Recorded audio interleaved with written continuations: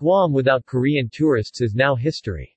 The Guam Visitors Bureau (GVB) and AB-1 PAD International Airport Authority (GIAA) welcomed the first resuming flight from Korean Air early this morning. The B-777-300 aircraft arrived from Incheon with 82 passengers on board.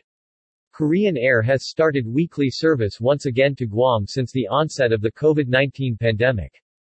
We're happy to welcome back Korean Air and thank them for committing to Guam once again.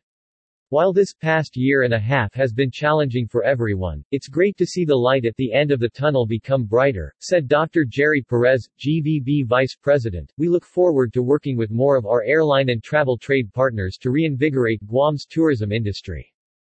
TWA also resumed regular air service on July 31 and brought 52 passengers to Guam.